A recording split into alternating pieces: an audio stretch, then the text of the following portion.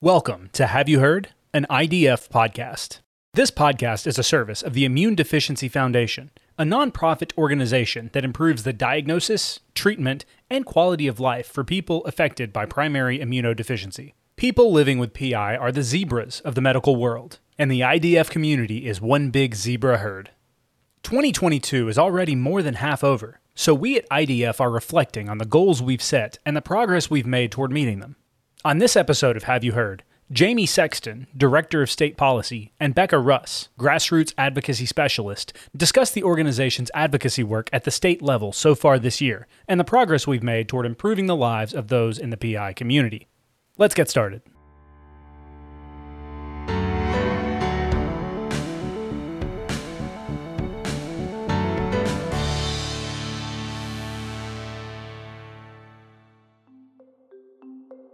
Thank you all for joining us today.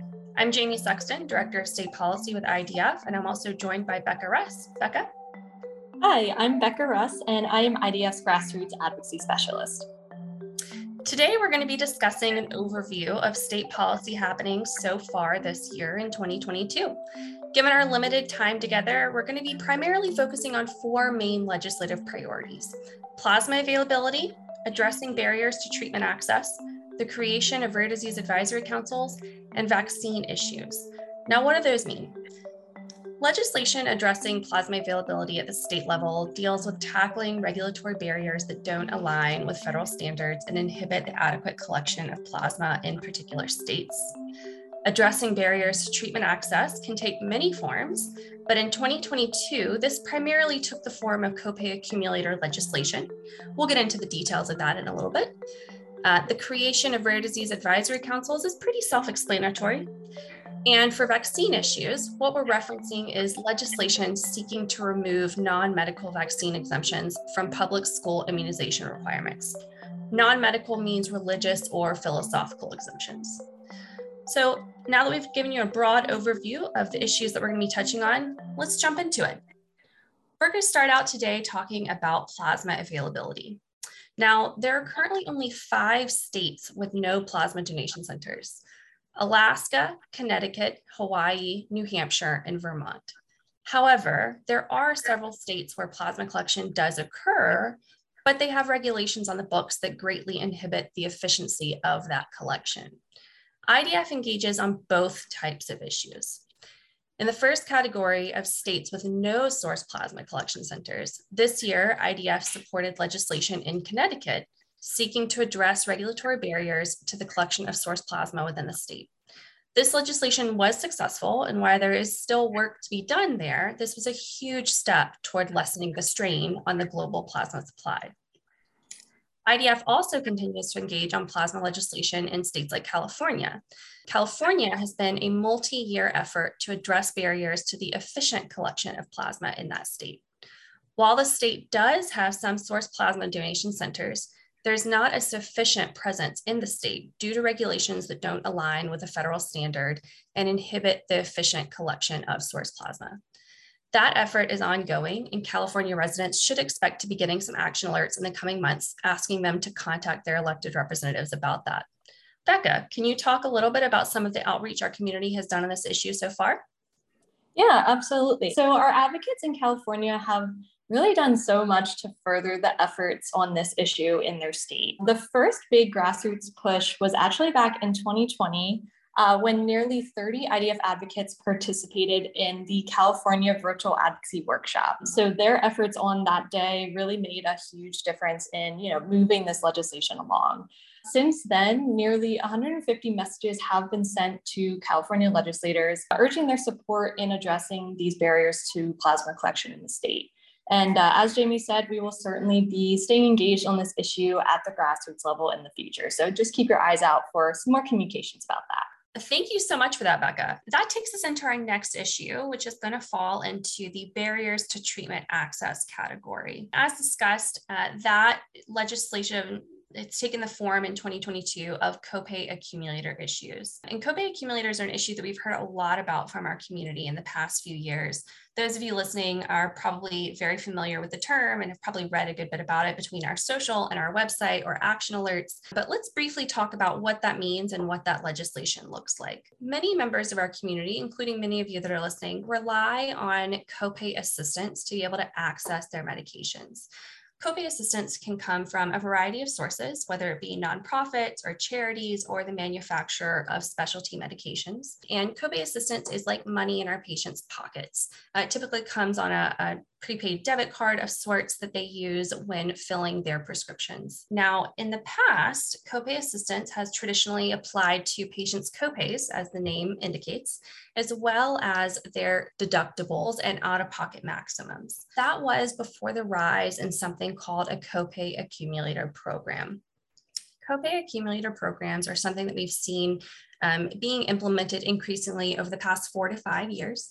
They're a health benefit design where insurance companies are saying you can still use that copay assistance, but it is no longer being applied to an enrollee's deductible or out-of-pocket maximum. This is a stark change from how this assistance has always been applied, and in our opinion is a loophole that has been found and been able to be exploited to the detriment of those individuals reliant on these specialty and often expensive medications. So how do we solve that? The legislative fix for this is something called copay accumulator legislation, and essentially all it does is simply say that any payment made by a patient or on behalf of a patient, such as through an assistance program, must be applied to the enrollee's out-of-pocket obligations, and that includes deductibles or out-of-pocket maximums. So these legislations are usually very straightforward. On occasion, you can see an amendment that kind of strays from that straightforward approach, but for the most part, they're very simple, straightforward pieces of legislation. Coming into 2022, 12 states and Puerto Rico had enacted laws banning copay accumulator programs. Arkansas, Arizona, Connecticut, Georgia, Illinois, Kentucky, Louisiana, North Carolina, Oklahoma, Tennessee, Virginia, and West Virginia. In 22, we've seen Maine and Washington both enact legislation, bringing that count up to 14. Additionally, legislatures in Delaware and New York have passed legislation this year that will hopefully be enacted any day now. Over a dozen states considered or are still considering legislation to address this issue, in addition to the states that have enacted this year. And IDF is hopeful that more will pass before the end of the year. Becca, this is an issue we're hearing more and more from our community about. What are some ways community members can engage on this issue? So with this issue, it's really crucial to show that copay accumulator programs are impacting real people within your state. So individuals who have maybe encountered a copay accumulator program themselves, we really encourage you to reach out to IDF to share your story. Really, the best way to do this is by submitting a Faces of IDF handout. And essentially what that is a handout that you can use as a resource and that IDF can also use as a resource that shares your story and talks about, how important it is for you to maintain access to your treatment. And that's really a resource where you can talk about how the copay accumulator maybe impacted you, being able to access your treatment. Also, contacting your state legislators about this issue in general is something that everyone in the community can do, whether they've faced a program like this or not. So IDF frequently sends out our action alerts, which allow members of the community to easily reach out to their legislators about copay accumulators and the impact that they're having across the community. So just want to encourage everyone to make sure you're subscribed to get those action alerts as we send information about copay accumulator programs fairly frequently. Wonderful. Thank you, Becca. And that leads us into another issue that our community can and often does engage in. We've seen a lot of activity around rare disease advisory councils, or RDACs for short, this year, with 4 states having passed legislation to create those in their state in 2022. Colorado, Georgia, Maine, and Connecticut. Can you talk about ways our community has gotten engaged on this issue at the grassroots level? Of course. So RDACs have, as you said, been a really big issue that our community has gotten engaged on a lot in the past few years.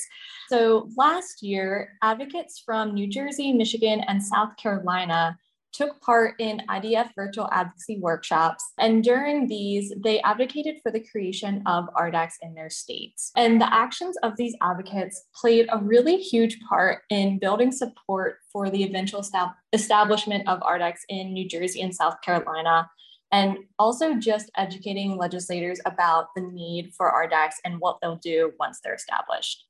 This year, advocates from Arizona and Colorado will also be educating legislators about RDACs in their own state and how they will benefit the PI community statewide.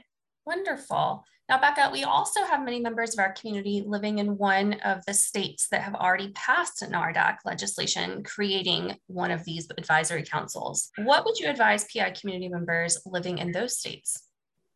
Yeah, so once your state has created an RDAC, there are still so many ways that you can engage with that body after it's been established. A lot of RDACs have a website or something online, a page that you can go to learn a little bit more about them. So really encourage you to take that as your first step to see, how your RDAC has been organized, who might be on that RDAC, and so on. Also, if your state's RDAC meetings are open to the public, which sometimes they are, they have pretty regular meetings in different states, you could attend those meetings to see what issues they're tackling, or perhaps even speak with the members about your own experiences after that meeting concludes. Also, you can just write to that RDAC yourself, introducing yourself, sharing that you're a member of the PI community and that you're also an IDF advocate. It's just a really good way to introduce those members to the PI community, what it means to have a PI, and also sharing your own personal story. And then lastly, you can keep an eye on the memberships of your own RDAC. Joining your RDAC might be something that you'd be interested in the future, but there aren't any openings right now. Just keeping an eye on that roster and seeing when those members might be, up for reappointment. You can submit an application to be appointed to that council yourself. So really encourage you, if that's something you are interested in, to keep an eye on those membership lists as well. That's wonderful advice.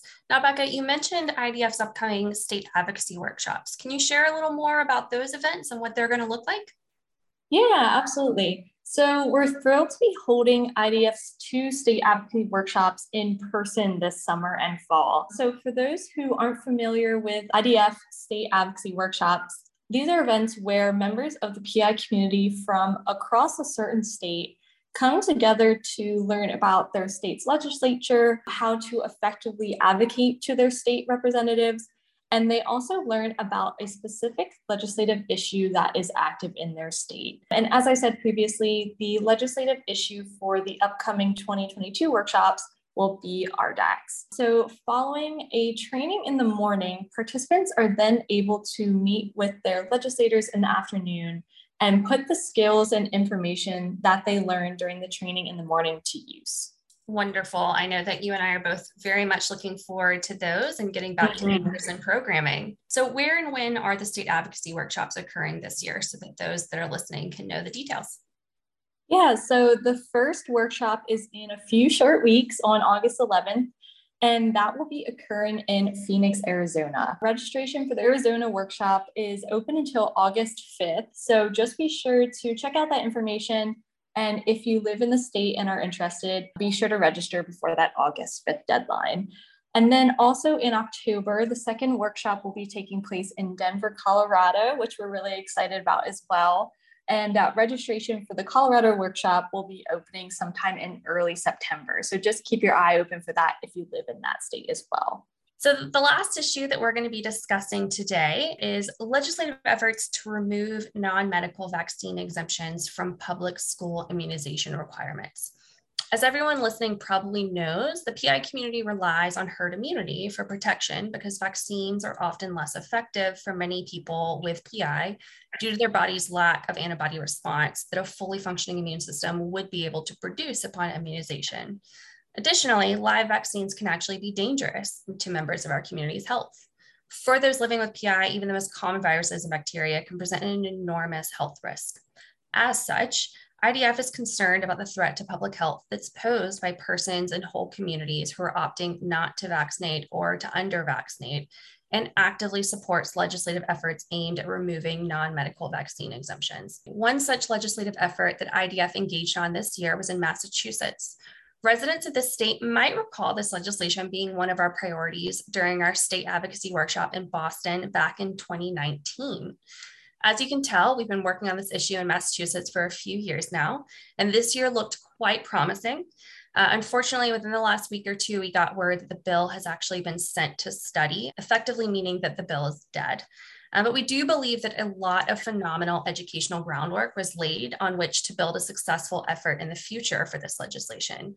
And that's what's really important to remember about state policy. It's often incremental, which can be frustrating, but change doesn't happen overnight. All right, we're going to take a quick break to learn about some of the resources we at IDF offer to the PI community. We'll be back in just a moment to discuss more of our state policy initiatives.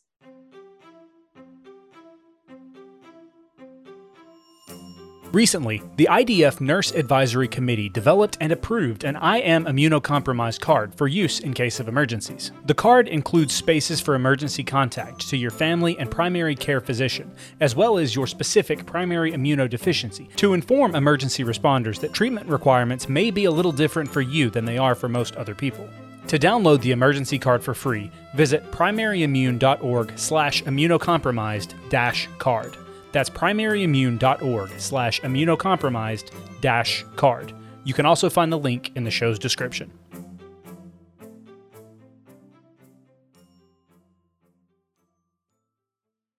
That brings us to the end of our 4 state legislative priorities that we have time for today, but you can find more information on the other issues IDF engages on in the Advocacy Center on our website.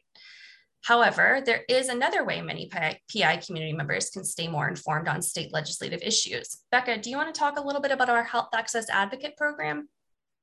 Absolutely. So IDF Health Access Advocates, or HAAs, as we tend to refer to them, are volunteers who really play a critical role in, us achieving success in our efforts by providing a local voice to media and government officials. So they really are a force at the state and local level. And these volunteers work with IDF staff in their area to educate policymakers about these different legislative issues related to PI. And we also encourage them to, specifically talk about issues that may be directly impacting them or their family. And really, HAAs are just so essential to us achieving these policy goals across the states. And, we really consider them our first line of defense at the state level when we need to have that patient voice shared on certain issues. I really encourage anyone who is really involved in advocacy or is interested in learning more about that program, you can reach out to us directly, or we have information on the Advocacy Center about that position as well. That's wonderful. Thank you for that information, Becca. And I hope that those listening to this are going to be looking up that information and maybe interested in volunteering as a health access advocate for IDF. So I'm assuming that the majority of our HAA activities over the past couple of years have taken place remotely because virtual advocacy has become such a large part of how the PI community has safely engaged in advocacy during the pandemic, correct? Yeah, it absolutely has. So finding ways for the community to safely advocate for those with PI has certainly been a challenge over these past few years, but also in many ways during this time of, increased risk for the PI community, it's really become more important than ever that the voices of our advocates are being heard. So really those two conflicting situations where, trying to find a way for people to still advocate and having that greater need for their voices to be heard. That is very true. So how have IDF advocates made their voices heard virtually this year? Yeah, so prior to 2020 and the onset of COVID-19, efforts were really largely done in person. So whether that was providing testimony at a bill hearing, holding meetings with legislators, coordinating with other patient communities, a majority of that was done in person. But now individuals in the PI community have a lot more flexibility in how they can make their voice heard, which is great. So virtual meetings, which, we all know have really exploded in popularity across the board in 2020, have also become a vital tool in advocacy as well. So a lot of legislators found that they could connect with constituents from either across their district or state in a way that was both convenient and effective. So the benefits of this change of kind of moving things virtually has also reached our advocates as well, and has really ensured that, those who may have limited time or resources, or, might face other barriers to getting involved in advocacy, can still express their needs to those who represent them. And then on the other side of that, we've had a growth in communications through email and social media, as well as virtual advocacy has kind of risen over the past few years. So just for example, so far in 2022 alone, over 1,400 emails have been sent by advocates through our IDF action alerts. So really overall, these forced adaptations that all of us have faced over the past few years have actually opened the door to increase participation in advocacy through these virtual methods. So that's definitely, upside to the challenges that we've faced in the past few years. That's amazing progress, Becca. And it's hard to believe that 2022 is over halfway done already, but it's great to look back and see the amazing job that our advocates have done so far this year. IDF was able to hold our third virtual advocacy day in 2022. Do you want to talk a little bit about how that event went this year? Yeah, so we were fortunate enough to be able to once again adapt our annual advocacy day to a virtual format so that advocates across the country could still meet with their legislators and talk about IDF's federal priorities. So it was really wonderful this year to see a lot of familiar faces and then also welcome some new participants to the event as well. And in all, we had nearly 150 members of the community advocate to their members of Congress from their homes across 35 states. So it was really a great event, and we're happy to have so many people participating. That's great. And then following the virtual advocacy day, we also hosted an in-person mini Hill Day, correct? Yeah, we did. So in mid-June, we had a small group of IDF board members and local advocates as well convene in Washington, D.C. for our return to in-person advocacy, which was amazing. We were all really looking forward to, pounding the pavement, shaking hands, and really just getting to sit at a table with individuals, face to face. So, while in-person advocacy certainly looks different nowadays than it did before COVID-19 was around, this event was really just a great start to, shifting to the new normal of what advocating for the PI community is going to look like. Love it. And that was a really wonderful day, heat aside. Yes, it was a little warm, but it was great to all be together for sure. Absolutely. And it's certainly getting us back in the groove to host our normal annual advocacy day for the entire PI community coming up next year back in person on the Hill. Absolutely. Yeah, we're so looking forward to that. And I think all of our advocates are really looking forward to it as well. Very much so. And that leads us also, speaking of our Federal Advocacy Day, into a quick plug to keep an eye out for a podcast coming out later this year, where we're going to be joined by Lynn Albizo, IDF's Vice President of Public Policy, who leads IDF's federal policy efforts, where she'll be discussing updates out of DC that impact the PI community. And that wraps us up for today. Thank you so much for joining us, and happy advocating. This podcast is a service of the Immune Deficiency Foundation. If you like our show and want to learn more, please subscribe to this podcast so future episodes will be sent to your device automatically, and leave us a review on iTunes so that others may discover this podcast as well. To learn more about primary immunodeficiency and the PI community, please visit the IDF website at primaryimmune.org. For more information on how to get engaged in advocacy on behalf of the PI community, check out IDF's Patient Advocacy Engagement Toolkit at primaryimmune.org/patient toolkit. If you have a question you would like answered, email us at idf@primaryimmune.org. Thanks for tuning in.